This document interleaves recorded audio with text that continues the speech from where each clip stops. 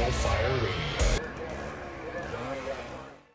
Hey everyone, welcome back to the National Fire Radio podcast, a podcast that is designed to talk about the job. I'm the luckiest guy alive. I get to interview the coolest people out there in the American Fire Service and talk about the job.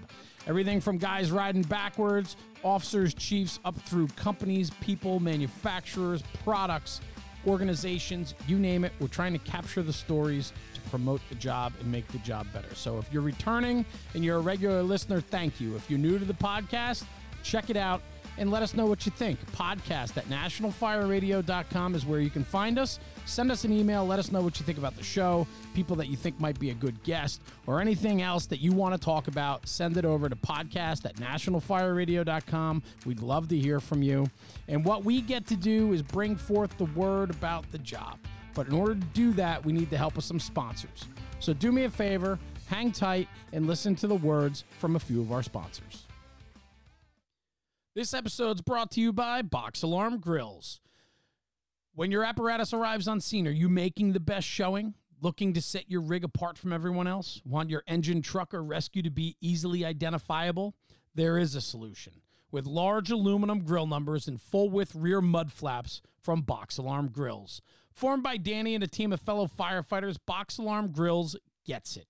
They know what it means to show pride in your ride, delivering the quality construction and design that fire departments demand. That's why their grill numbers and mud flaps grab attention, enhance visibility, and make your fleet recognizable on scene while responding or just driving around town.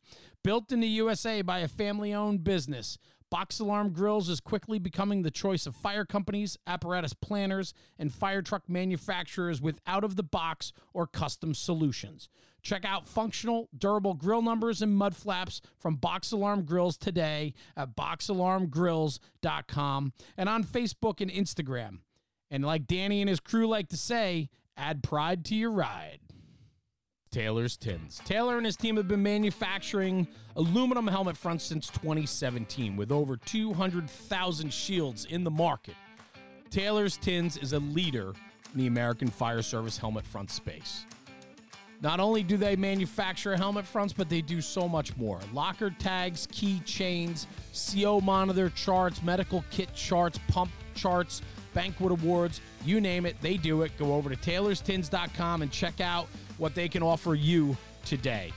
They've become a longtime sponsor and good friend of the National Fire Radio podcast, and because of that, they offer a promo code at checkout. So when you go to taylorstins.com, enter NFR Sent Me, that is NFR Sent Me, and you'll get 15% off your checked out order. It works on all stock items from taylorstins.com, including quick tins, license plates, locker tags, and much, much more. Exclusions do apply. This is a company that prides themselves on quality and customer service. From the inception, from your design to out the door, it's within 48 hours. Nobody else is doing that. They can't do that. 48 hours to get your shield out the door to you, to put it on your helmet, and get to the next job. Anyway, check out taylorstins.com. Again, that's taylorstins.com. Check out their latest offerings and use promo code NFR Sent Me. That's NFR Sent Me for 15% off on your checkout. And in the words of Taylor and his crew, stop burning up leather. Hey everyone, Jeremy, National Fire Radio on the podcast today. Today's going to be a fun one, man. This is a gentleman whose name was passed along to me by somebody that I truly, truly value as not just a brother and someone shaping the fire service, but also a dear friend of mine. And today I have the absolute distinct honor to introduce Battalion Chief Brandon Strickland from Decatur, Alabama. Chief, thank you for joining me, brother. Thanks for having me, brother. I'm excited to talk to you. Oh, this is cool. So the mutual friend that I mentioned, Mickey Farrell, Top Floor Tactics, I mean, he's become a dear friend of mine.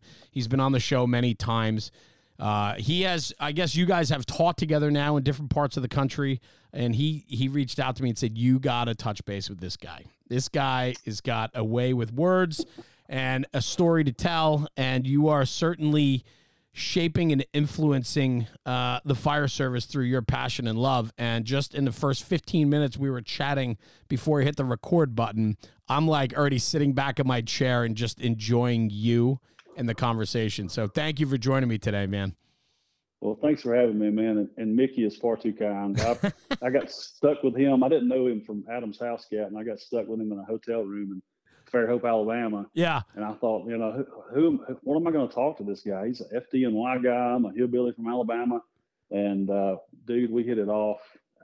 Just a shared passion there. And like I said, he's far too kind, though, and I appreciate the kind words. Yeah, well, I'm excited to have you because I truly value Mick in his message. And so if he drops a name or so on, I listen. And so I'm so glad that we were able to get mixed up here. And I'm excited to sit back and listen to you for the next hour. I think that, just your storytelling alone is pretty candid, and you've been painting incredible pictures already. And I want to dive into it. Decatur, Alabama, battalion chief, 17 years in the fire service, chief. Not only that, but you are the program manager and lead instructor for the Alabama Smoke Diver program, which is something I want to talk about. And we're going to get to that down a little bit later on in the episode because I'm very curious. I've been hearing a lot more about these smoke diver programs in the South, and they're not prevalent up in the Northeast where I am. And so I'm very interested in learning more about it. I've heard some, ins and outs of it, but I'd love to hear from you what it is, what it means. They're distinguished programs that really set people apart and raises the bar pretty high. So I'm excited to talk about that. But first, I think I want to dive in and really just get a little bit of backstory so people understand who you are and where you are today and how you got here.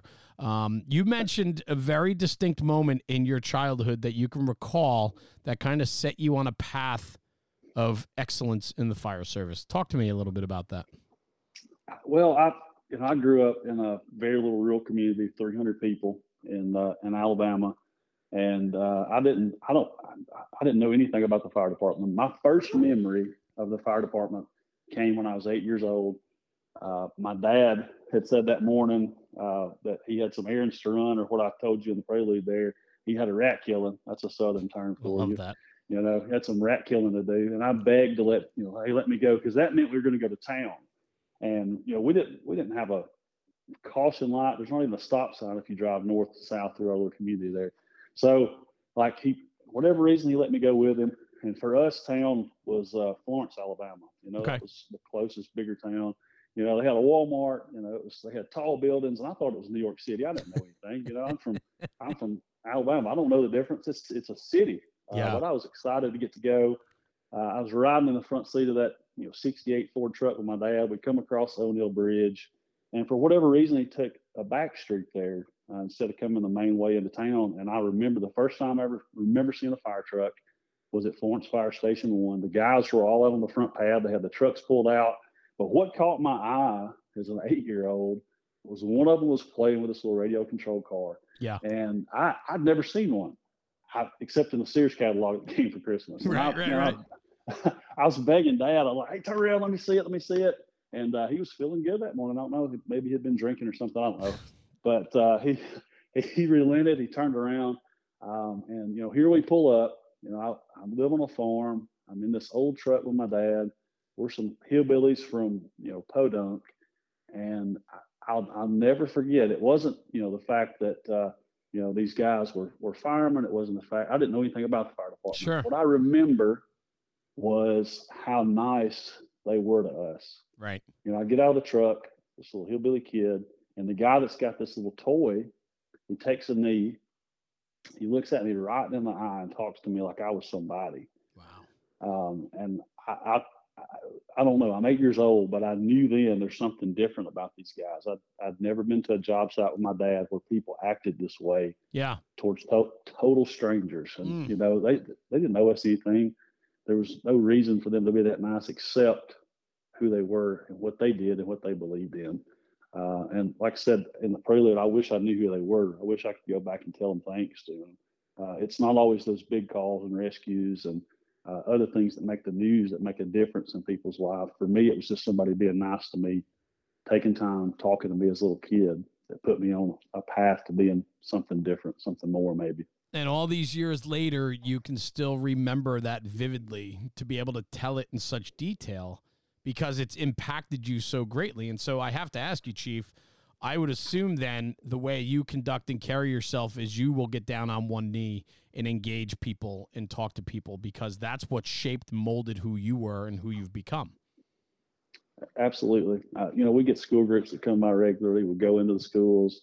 We have station visitors, and man, we never know the impact Yeah. that we have on people's lives.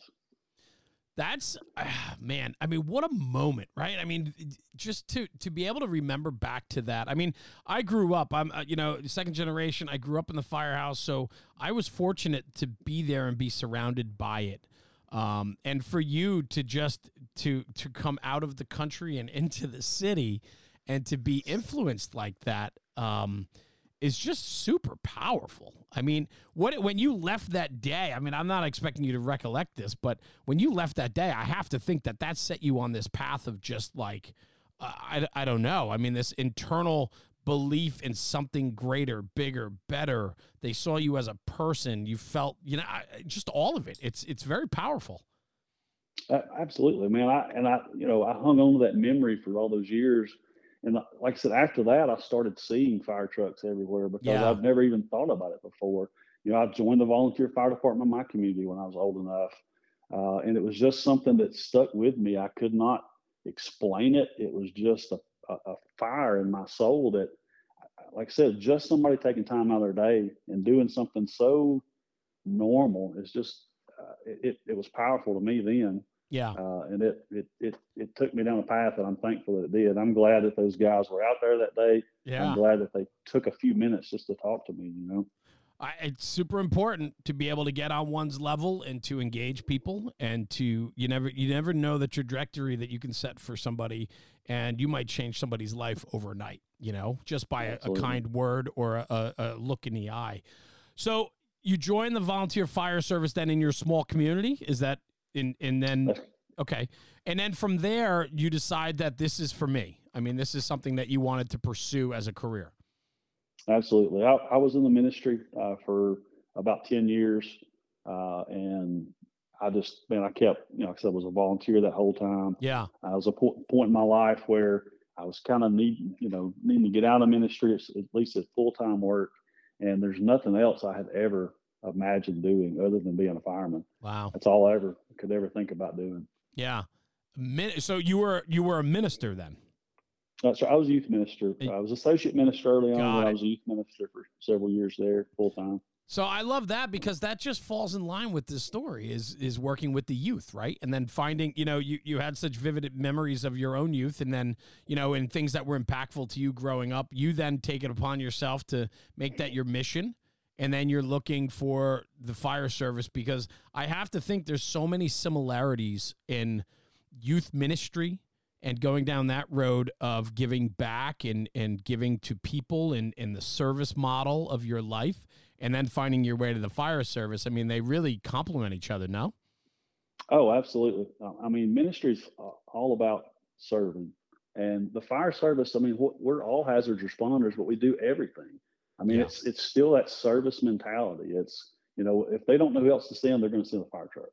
And when our guys get there and they're nice and they're professional and they, come across in the right way and they're happy to serve, they've got that Chick-fil-A attitude. That's my pleasure to be here to be able to help you. That's something, you want to have a good, reputation in your community, and you want the city to support you. That's who we've got to be. And it matters because our people matter, our citizens matter, our guys in the fire trucks matter. So does Decatur have that type of culture?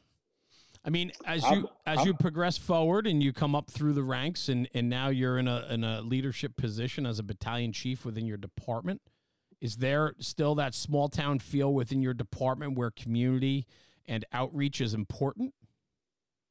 I think so.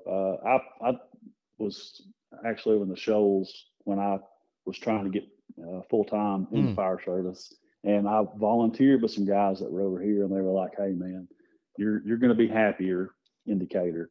This is where I think you should apply." And when I applied, man, the culture is what I think is our strongest suit. We've got a bunch of guys that believe in doing the right thing, that love the job with all their heart, that come to work every day and try to give their best. And it makes my job as a battalion chief easy. When you've got guys that are trying to do right, they're going above and beyond, that are trying to find new ways to impact the people around them. It makes, most of the time, my job is pretty easy because of that. And it's easy because of the people that you have. Absolutely. I mean, it makes all the difference in the world. But the people you have, it takes a culture to allow for your people to be successful. Talk to me a little bit about the foundation of culture then. Like that service orientation, that youth ministry, giving back, that servant attitude and type of management style.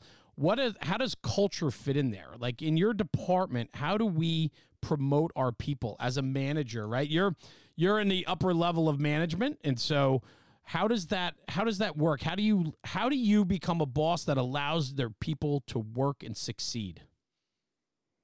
Well, I think, if we're going to have good people, it starts with our recruits and who we bring in, and then how we train them, that foundation that we lay for them. Yeah. And I'm a big picture person. I'm a big picture person. And I think we've got to sell our purpose to people. We got to start with a why. We got to answer those questions. And when we see why, what we're about, and we understand that it matters, man, there are people that go home and have another birthday. They're able to see their kids again. They have another Christmas season because of what our guys do day in and day out. We're giving the gift of life to people. Yeah. We're keeping people healthy because of what we do. And man, when you convince people of that, and we see the impact that we're actually being able to make on the community on a daily basis, I think that's the foundation of that. And then we've got to model it. We've got to model who we want them to be. When I was a company officer, I made it a point to clean the toilets every shift. That was my job. And it wasn't me trying to, be, nicer than anybody else. It was just the fact that if I clean the crap up, there's not a job that I can ask you to do. That's right. It's going to be any worse than that. So I was in there scrubbing every shift because I wanted them to see, hey, I'm not above anything. I'm not above anything. I'll do any job that takes, whatever it takes for us to get the job done every day is what I'm going to do with you guys. We need more leaders like that, Chief. I agree. Absolutely. And we've got to model that for our guys. We've got to show them what it means. We can't just preach a sermon. We got to live it out. That's good. I like that. You can't, hold on. I'm writing that one down. You can't just preach. You can't just preach the sermon. You got to act it out. Live it out. That's right. You have to live it out. Sorry for the delay, everyone, but this is, man, there's sometimes moments happen in the podcast and I go, oh, I got to write that one down. That was one of those moments. You can't just preach the sermon. You have to live it out. Man, that's powerful, Chief. That's powerful. How do we? I believe that. Yeah, that's what I believe, man. That's what I believe. And leading by example is a huge part of that. But I had a conversation the other day, and I'd love to get your take on this.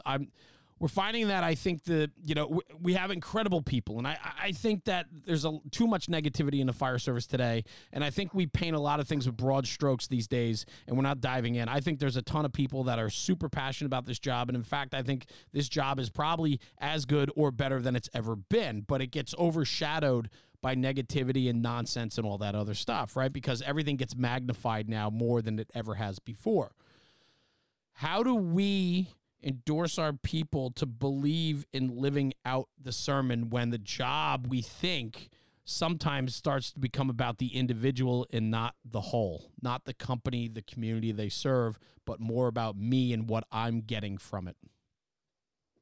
Well, man, again, we gotta remind people about why we're here. Yeah. We got to remind people of our mission, our purpose, why we exist.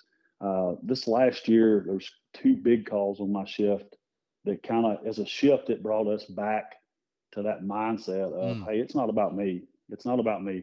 One of them was the most Hollywood fire moment I've ever seen. And it was not that it was a big fire. It was right. just, I'll tell you real quick what happened. Go ahead. We had a acting driver on one of our ladders.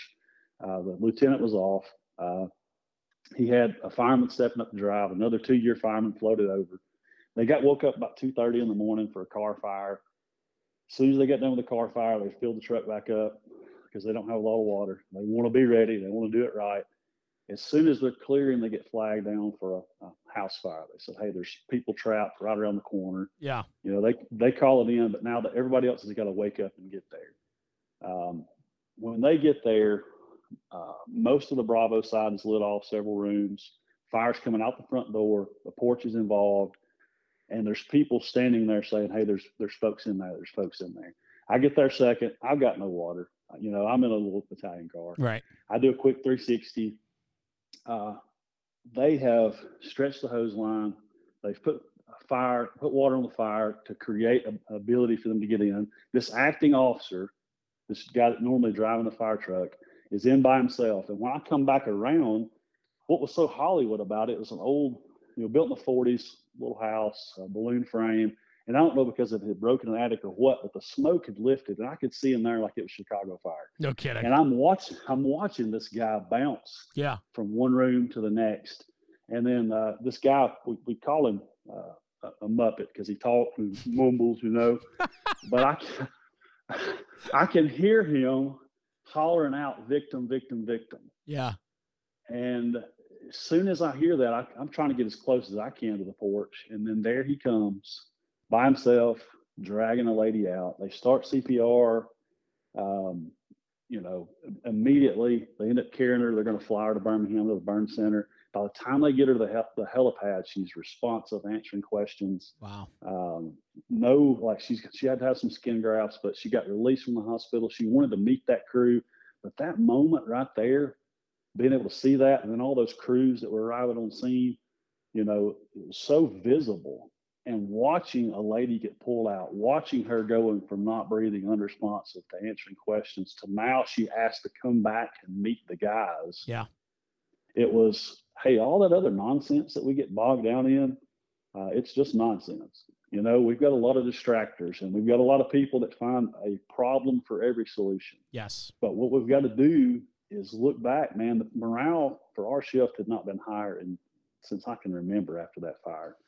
And man, we got to recognize those people and celebrate those moments. The mayor stopped by that morning. I grabbed him. I said, look, this is one of the most heroic things I have been able to see in my whole career. Like, this guy put his life on the line. Fire literally, there's fire over his head as he's crawling, and I'm watching him do this.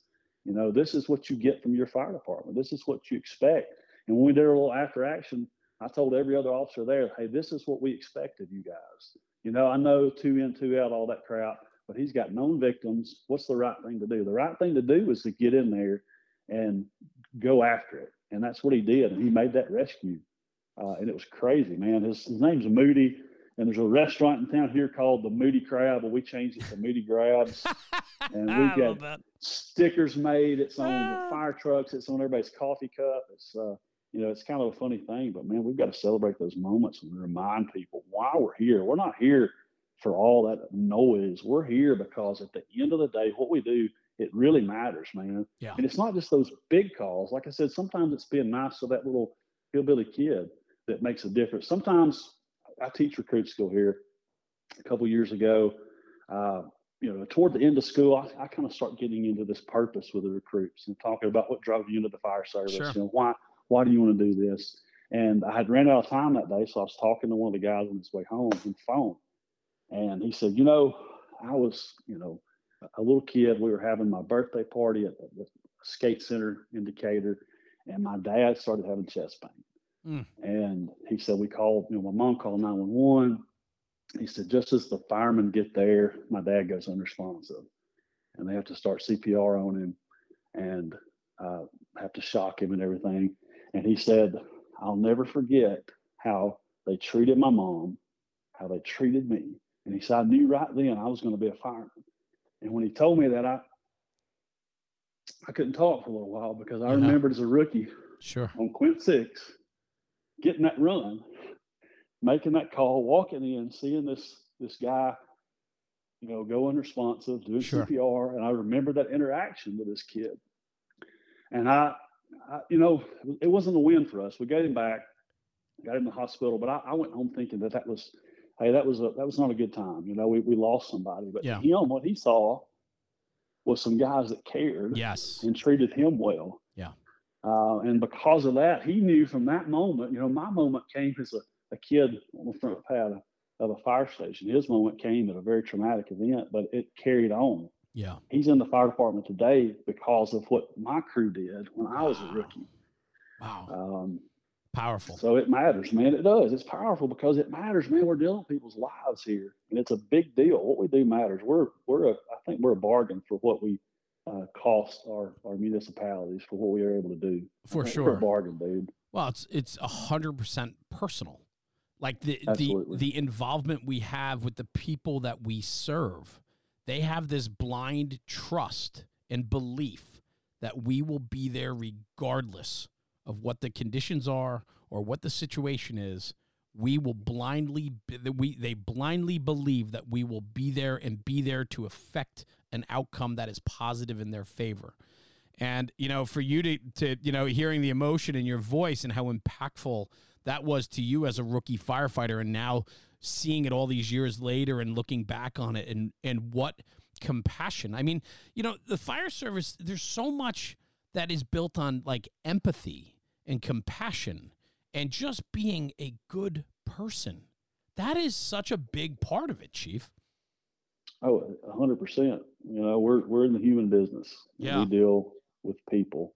Yeah. And it really, it's important, man, and it matters. And we've got to keep that. That's got to be the first thing we talk about with people when we're trying to recruit them, is what our mission is. And when we want people to buy in to whatever the fire department, what we're selling, it's talking about those things, man. We get to do things that other people will never get a chance to do. It's one of the last great professions that all we do is good. That's all we do. Yeah. No matter what it is, whatever we're involved in, we're just doing good for people, I do. I get it 100%. I couldn't agree with you more. Very, very powerful.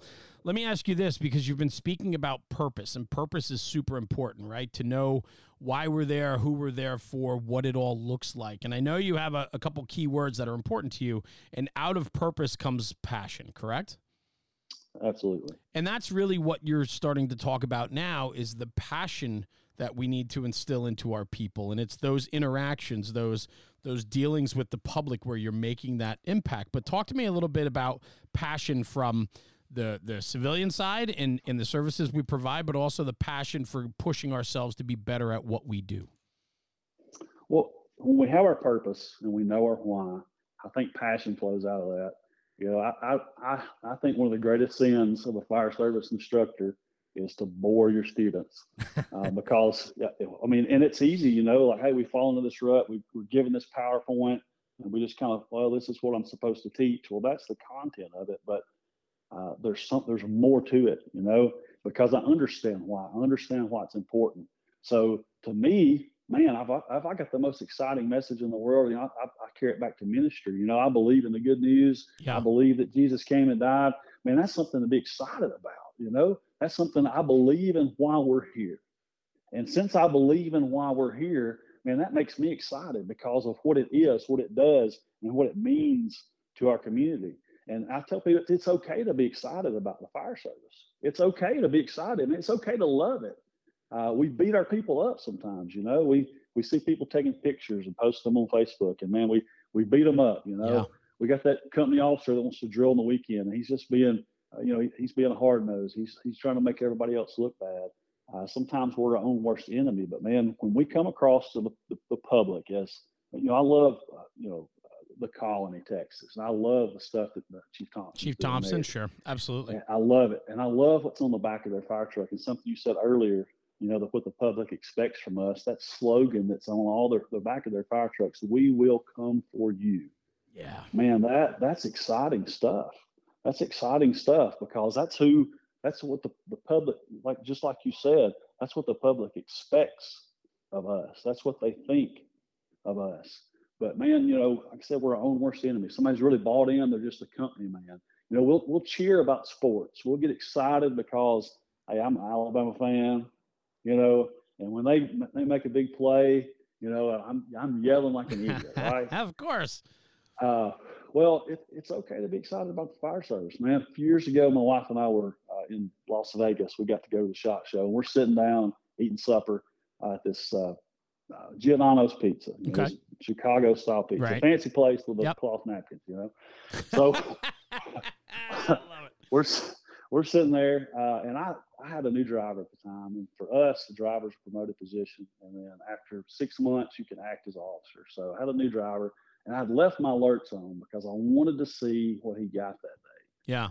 And sure enough, we're sitting there eating, and across my phone comes a fire like 2 blocks from the station. And man, I couldn't help it. I got my scanner app out. You know, I'm trying not to be this buffoon in the middle of this nice restaurant in the middle of Las Vegas. You can't help yourself. Yep. I can't help it. Can't help it. So I can't help it. So I'm sitting there trying to listen as quiet as I can. And, you know, they sure enough, you know, when dispatch comes across, multiple callers, flame scene, they go en route. He pulls up. This is my driver, my guy, the guy that I've been, you know, he's going to be better than I've ever been. He's going to be one of those guys that do great things.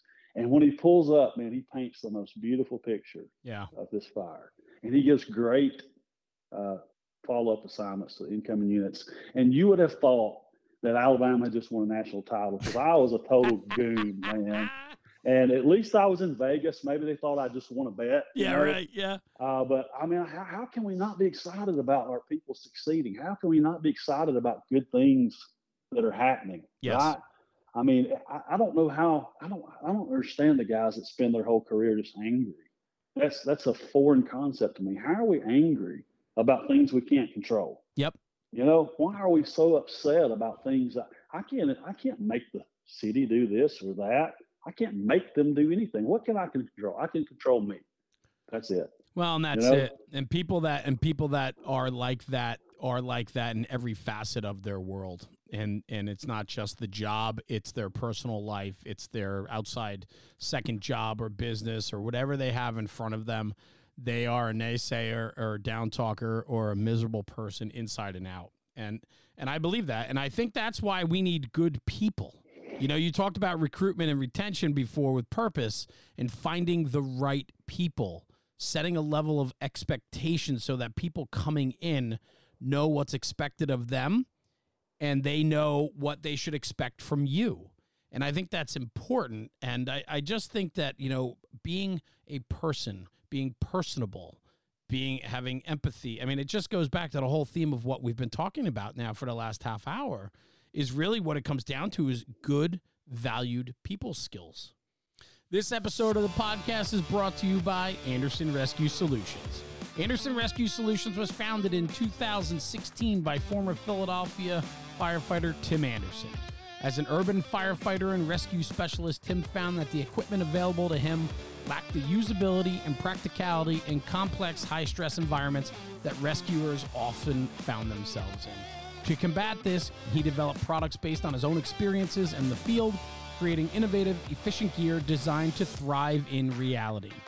The Multi-Loop Rescue Strap is a perfect example of one of these products. Made in America, this patented tool is used for rapidly harnessing firefighters or civilians in the worst conditions. Every feature is fine-tuned to meet the needs of rescuers battling low visibility, low dexterity, and high stress. The Multi-Loop Rescue Strap has been used in numerous real-world rescues for both firefighters and civilians all across the country, and it is being increasingly adopted by fire, rescue, and tactical agencies as standard issue equipment. I carry one. I have carried one for many years. It is the most versatile strap out there. Check it out, the Multi-Loop Rescue Strap by Anderson Rescue Solutions. Tim Anderson, the owner and proprietor of Anderson Rescue Solutions, has become a dear friend. In fact, he's even been on the podcast several episodes ago. Dropped incredible information. He's super passionate about the fire service, about special operations, and he has built an incredible company, an incredible product. So because of our great relationship with Tim and Anderson Rescue Solutions, if you go to andersonrescue.com, you'll get 10% off if you use the promo code NFR2023. That's NFR2023 at checkout on andersonrescue.com. You'll get 10% off your order. And do me a favor, go over to their social media and check out Facebook, Instagram, and YouTube for weekly news, product info, and other content in regards to Anderson Rescue Solutions. This episode's brought to you by Flame Decon. Developed specifically for firefighter decon, Flame shampoo, body wash, and soaps reduce your risk of getting occupational cancer. Live fire testing shows that carcinogens on your skin after a fire are removed and undetectable after using Flame. Flame Decon has made a product that not only does its job and does it well, but that you'll enjoy using. They smell amazing. They make your skin and hair feel great. I will be an absolute witness to that. I have used the product. Tara and I have known each other for quite some time. She has sent us product. We have used it, and it does take that smell of soot and smoke off of you immediately following a shower. It makes a difference. You can find Flame Decon products at flamedecon.com and use promo code NFR for 15% off your first order. That's promo code NFR for 15% off your first order at flamedecon.com. And for departments that are interested in departmental orders, more than 1 or 2 pieces of product, you can reach out to Tara directly at tara@flamedecon.com. She's happy to entertain any inquiries that you have. And this made me think departments need to protect their own, and protecting our own is also after the fire. Chiefs, purchasing managers, look into Flame Decon as a way of protecting our firefighters in and out of the firehouse. So check out Flame Decon at flamedecon.com. Use promo code NFR for 15% off your first order. Absolutely. Yeah. Absolutely. And I think we have to do a better job more than ever today to teach it. With a disconnect of the importance. I mean, I'm sure that your driver, who was standing in for you while you were playing the one-armed bandits in Vegas, right? Yes, While sir. he's standing in for you and he crushes that fire, he does well, and you're hooting and hollering in the pizza place about what a great job he's done, I'm sure you let him know. And that affirmation is so important. You could have went on, right? If you weren't all in, you wouldn't even have had your alerts on to even know. You wouldn't have cared, right? But because you're all in, you were listening, and now you want to go and tell him what a great job he did. And this is, wow, I listened to it, or I heard this or that or whatever. That goes such a long way in building out a culture of where he wants to perform, and he's holding up his level of expectation that you had for him and the department has, and also he's excelling at a position that he's eventually going to get to. I just, all of that is just so nicely packaged. Absolutely. And we do have to model that, and we've got to put the people who do that well in positions where they can model it. You know, we shouldn't be promoting people that have that terrible attitude. You know, I know that's kind of an intangible thing, but who do I want leading the fire service? Who do I want teaching my new guys? Who do I want interacting with the public? What culture do I promote? You know, I want to promote those guys that are going out of their way, that are going above and beyond, that look forward to the challenges that come with the job, that look forward to whatever every day brings, and they meet it with a smile.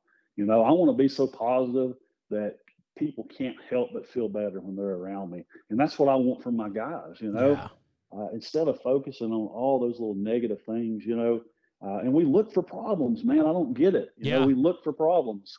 And then, like I said, we've got to model that, and we've got to support that. When we see these young guys that are excited and they're into the job, man, we need to be throwing fuel on that fire.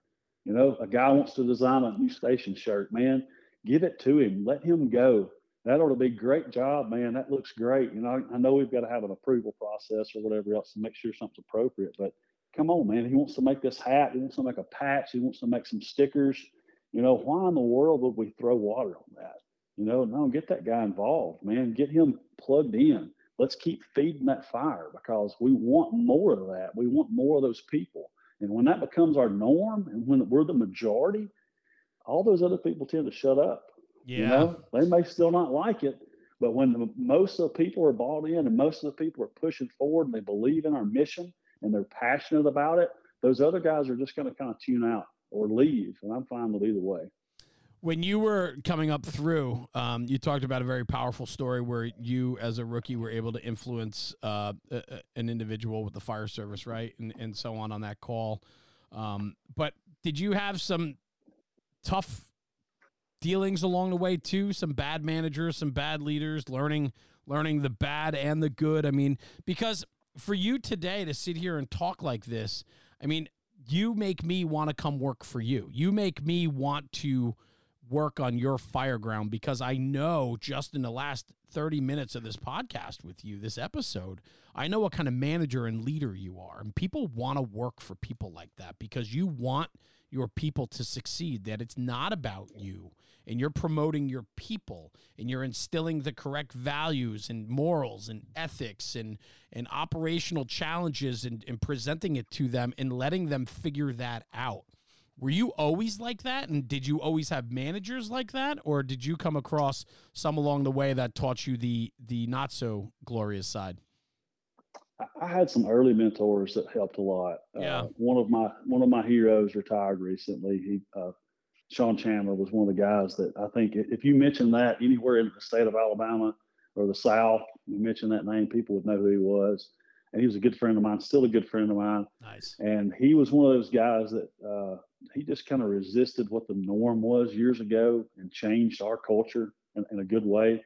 But I had some not so good managers. I had some people that didn't care how you felt. They didn't care what you wanted to do. They were not people persons. Like they were just managers. And it was just, hey, this is the way things are.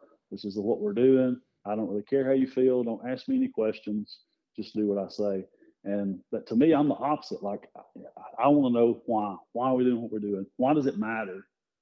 So I came through a time. Yeah, I had some not great managers, but I always had those people that I felt connected to. Even when I felt like I wasn't on a crew that was bought in or whatever else, I had people that I could continually reach out to and get feedback from. And I could go by and see them while they're on shift, and it feels like I'm at Oasis again. I love that. That's cool. Now I'm with my people again. Yeah. Yeah.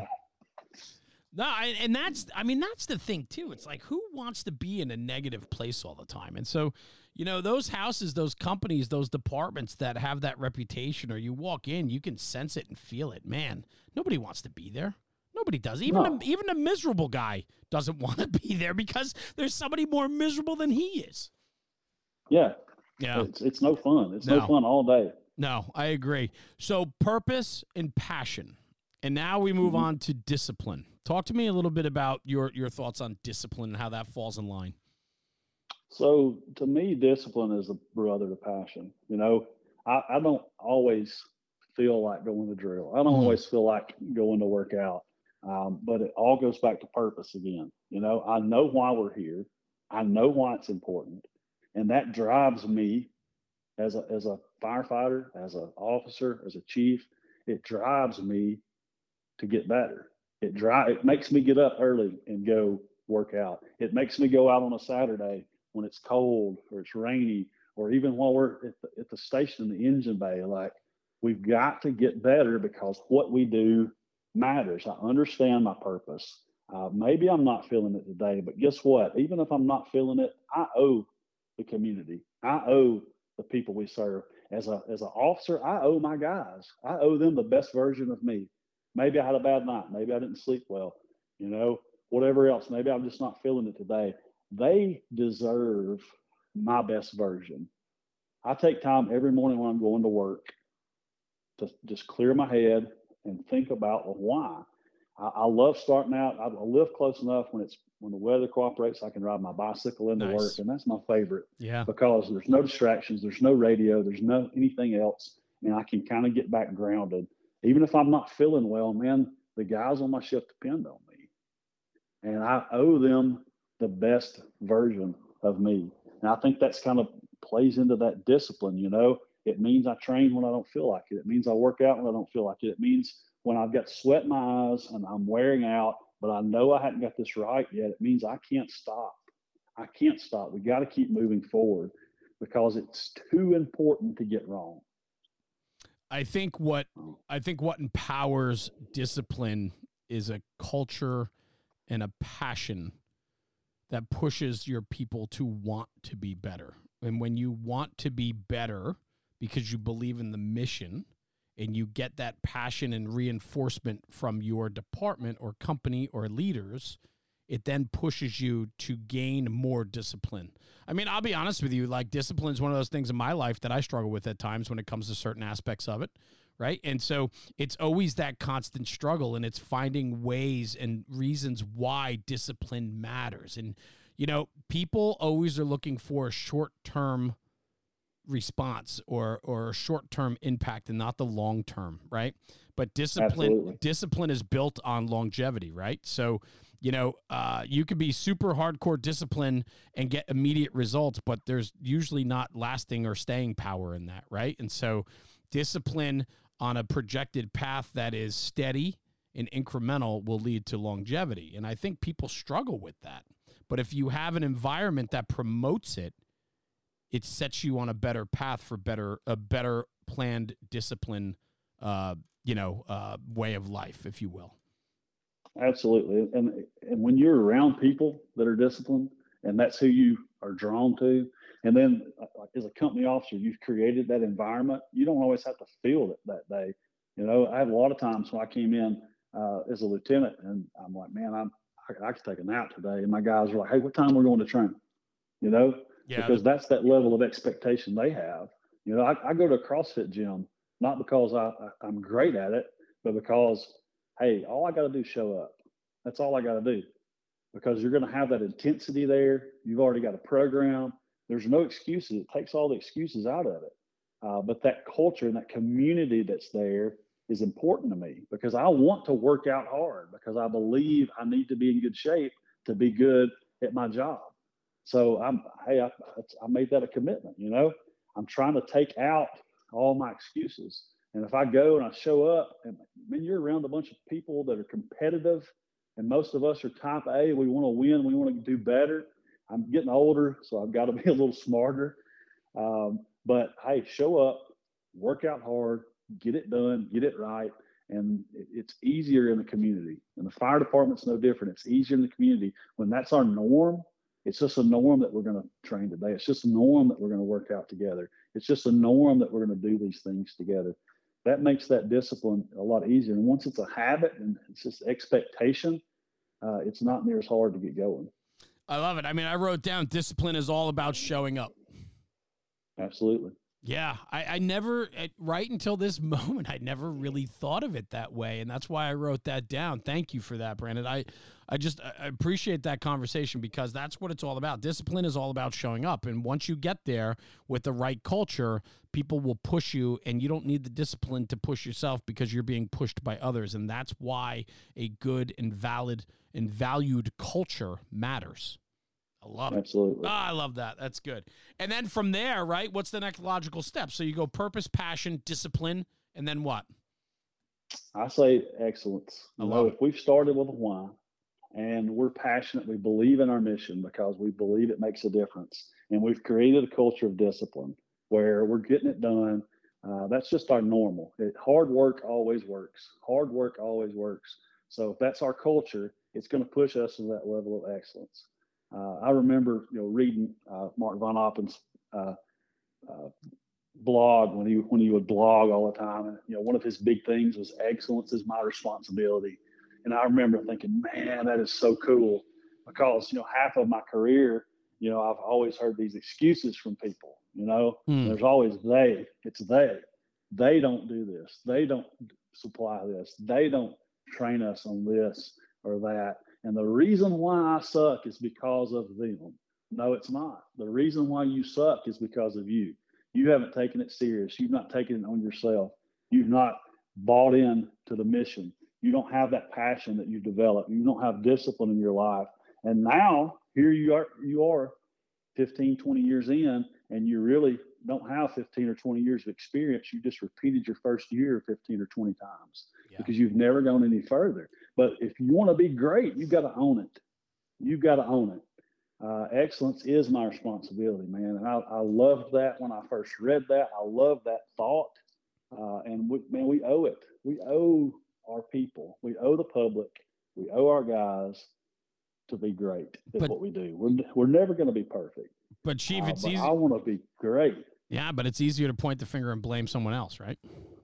Oh, it absolutely is. I mean, absolutely, and that's what that is you suck because of you. You can't, we love to point fingers, right? We love to blame elsewhere where we're not holding ourselves accountable. I think self-awareness and accountability of our own actions is literally two things that are absolutely lacking throughout culture today. And I'm not even talking about the fire service. I'm talking about in general, in life, self-accountability, because we like to blame everyone for everything else, and we never want to look at ourselves, right? Absolutely. It's just easier to point the finger. So in a fire department, it's easier to point the finger up, or it's easier to point the finger down. It's the new guy's fault.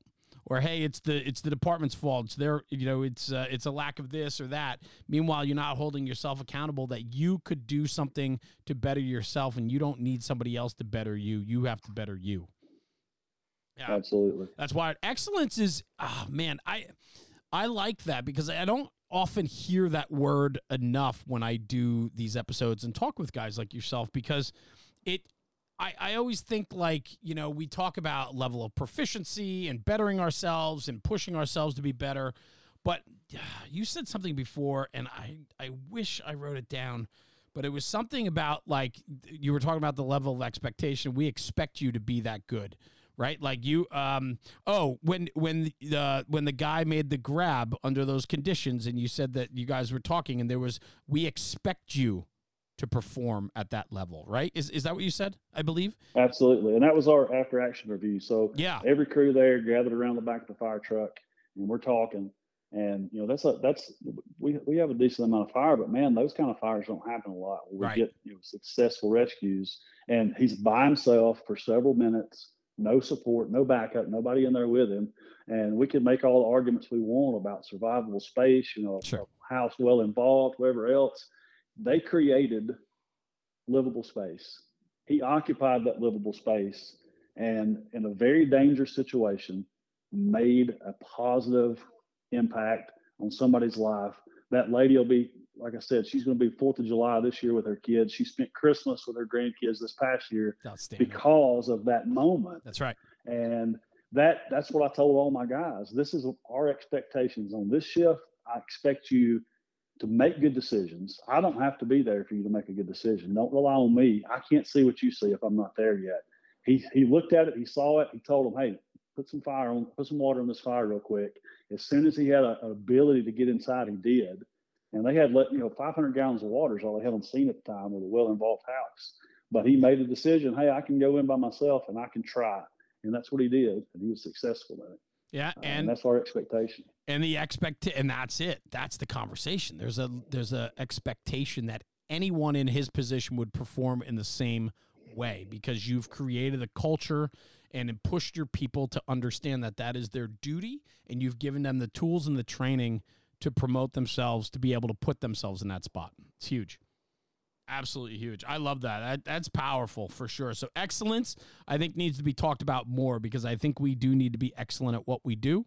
And I think we have the abilities. Everyone has the ability to be better than they are, which I think then takes us into this next conversation, which is going further in your career with the Alabama Smoke Diver program, because I'm really fascinated by programs like this where it really is a next level type of training and certification, if you will. I don't know if certification is the right word, but acknowledgement or successful completion of such a disciplined and really hard project.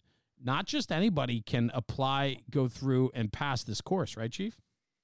That's correct. Yeah, it's you can get into it, but if you don't come prepared, you're not going to be successful. It takes months of training to get ready. Talk to me a little bit. Talk to me a little bit about this program. I'm very curious. So it's like our syllabus says that it's a advanced firefighter survival and rescue class. And that's kind of a generic view of what it is and what we do, but it's really more than that. It's really, to me, it's kind of getting people down, distilling down their why, helping them figure out, why am I here? Why do I want to get this? Why does this mean something to me? And we do that. It's a week-long class It's a lot of work. It starts out on the drill field. We don't have any time in the classroom. We're sweating from the first minute. And it kind of, like I said, we kind of are able to distill down. We strip away all those outside parts and distractions and everything else. And the people who succeed are the ones that know why they want to do what they're doing.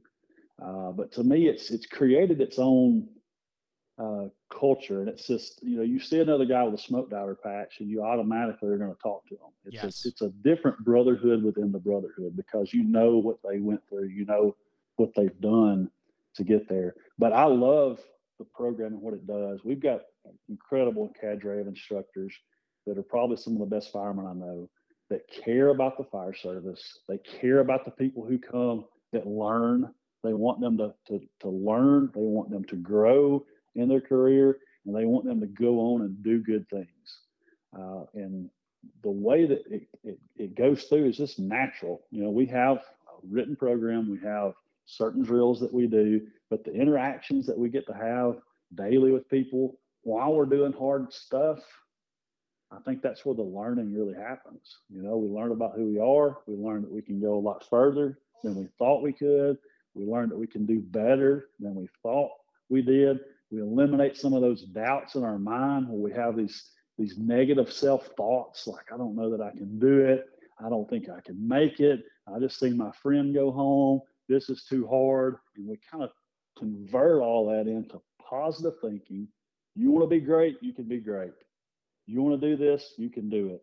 If you're prepared and you got the right mindset, you can be successful. It's less than 1% of firefighters in the state of Alabama have completed it. It's an elite club. It's not like some boys club. It's a learning environment, but it's a tough week, man. It's we have about a 40% attrition rate. It's not something that you can, like I said, just show up and make it through. But I love the program, man. I believe in it. I wish everybody would do it. How did you get mixed up in this? I mean, was this a program that existed prior to you getting involved, or were you instrumental in getting it going? So years ago, the state had what they called SCBA specialists, and it was just a week-long kick in the nuts, really. It was how tough are you? How much can you handle? Right. That's really what it was. That program went away. It came back as smoke diver. It faded out one more time, and then it got brought back in the late 2009 era. There was some new management that took over at the time. The program manager before me was instrumental in making it something where it's not just a test of toughness. Now it's actually, hey, we want to train people. We want to make people better. We want to give them an opportunity to grow. And that's what the program's kind of morphed into. And I got into it because I got lucky and got a contract with the fire college and started teaching recruit school down there in Tuscaloosa some. And then there was an opening on smoke diver. I expressed interest in being an instructor on there. I did that for a few years. That group of instructors are super close. Yeah. And we're the wolf pack. Like, it's just a group of guys that love each other, love the fire service. And then, hey, the previous lead instructor and program manager was stepping down. He asked me if I would take it on. I couldn't help but say yes. I'm telling you, it's a good experience, and it means it's hard to describe, honestly, what the program is, at least adequately. It's hard to describe that. You got to be in peak operating performance, meaning not just physically, but mindset, mentally. You mentioned mindset before, but I have to think that it's probably more so mindset than physical, right? I mean, you have to be in the best shape probably of your life to get through this program, from what I know and what I've read. I know there's a very high tap out rate for people that come through, and so on, but the mental side of it too, right? I mean, that's what's breeding this uniqueness of this group, right? And how you guys are the less than 1% club in the Alabama Fire Service, right? I mean, it's a very exclusive club, if you will, to be able to put your mind and body through a program like this and push yourself to be better on the job. Absolutely. I mean, it's that belief. I'm a believer in positive self-talk. I'm a believer in, if I tell myself I'm going to fail, I'm going to fail. So what the people, again, what we want to breed into them from the start is hey, you got to believe you're going to be successful at this. And it is that mindset of I'm going to. We had the oldest guy we've ever had come through this year. He's 50 years old and did great. He didn't repeat a single drill. On day 2, we got done. Everybody smoked and dripping sweat. His group had finished a little bit early, and he's standing out there with his blue jeans and boots back on, looking like he hadn't hit a lick of a snake all day. Wow, and that's cool. He just had that mindset, man. He was mentally tough, and he came prepared, and he believed he was going to do it, and he did it. So, I mean, think about what we encounter on the fire ground. It really is about being able to think critically under stress, and we recreate that environment. You know, we have a stressful environment where we're tired, we're beat down, and we want people to be able to think, make good decisions, and act. I love it. It's definitely about mindset. Yeah, for sure. And I think, too, that the people that are coming up and through this program and that are succeeding through this program believe wholeheartedly in your purpose, passion, discipline, and excellence, because a solid foundation, as you put it early on in this episode, a solid foundation prepares you for everything that's ahead. And those 4 words that you've crafted in they play very well off of each other. And I have to think that every person that comes through that program believes in those 4 words and understands the true meaning behind all of them. I hope so. I mean, like I said, I'm just old hillbilly from Alabama, but I believe in the fire service. I believe in our mission. I think, honestly, we're not going to see most of the good we do to our career. You know, how many times do we have those follow-ups where we know how things turned out? Yeah. How many times do we know that we impacted some little kid, or on a call that somebody was there and saw what we did, and they took that with them for the rest of their lives? You know, most of the time we're not going to know. Most of the time, most of the good that we do, we'll never know about. Yes. But I've got to live my life every day believing that it matters. And that's what I want to get across to our students in smoke diver or in recruit school or whatever else. Man, you gotta give this your best, man. This is not a job to come halfway into. This is not a place to come for your benefits in retirement.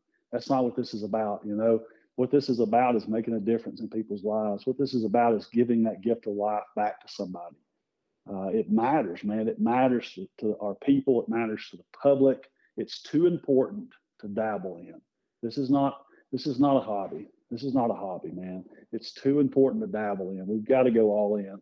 That's our only option. We've got to go all in. We've got to jump in, and we got to believe in it, man. That's who I want. When I recruit, that's the guys I want. The guys that are ate up with it. That, man, they can't get enough of it.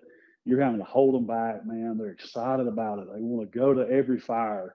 They want to do everything. Take every class.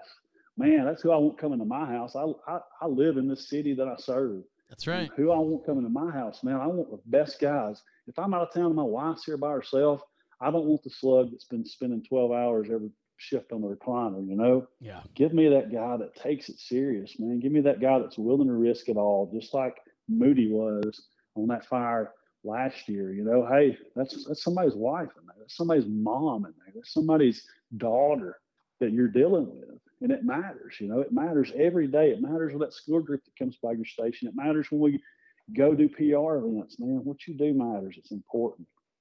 It really matters. Well, my brother, my man, what a unbelievable conversation today. That we're going to wrap on that. It matters. Plain and simple, it matters. We're about an hour in on the episode. Chief, I will tell you, man, I really look forward to our next meetings and talkings, and I can't wait to shake your hand one day and meet you face to face. I think you bring so much passion to this job. I think your message today was super powerful. I think you're going to reach a lot of people with your message. And, man, I am grateful for you taking an hour out of your day to talk with me and share it with our community, man. Thank you, Chief. I appreciate you.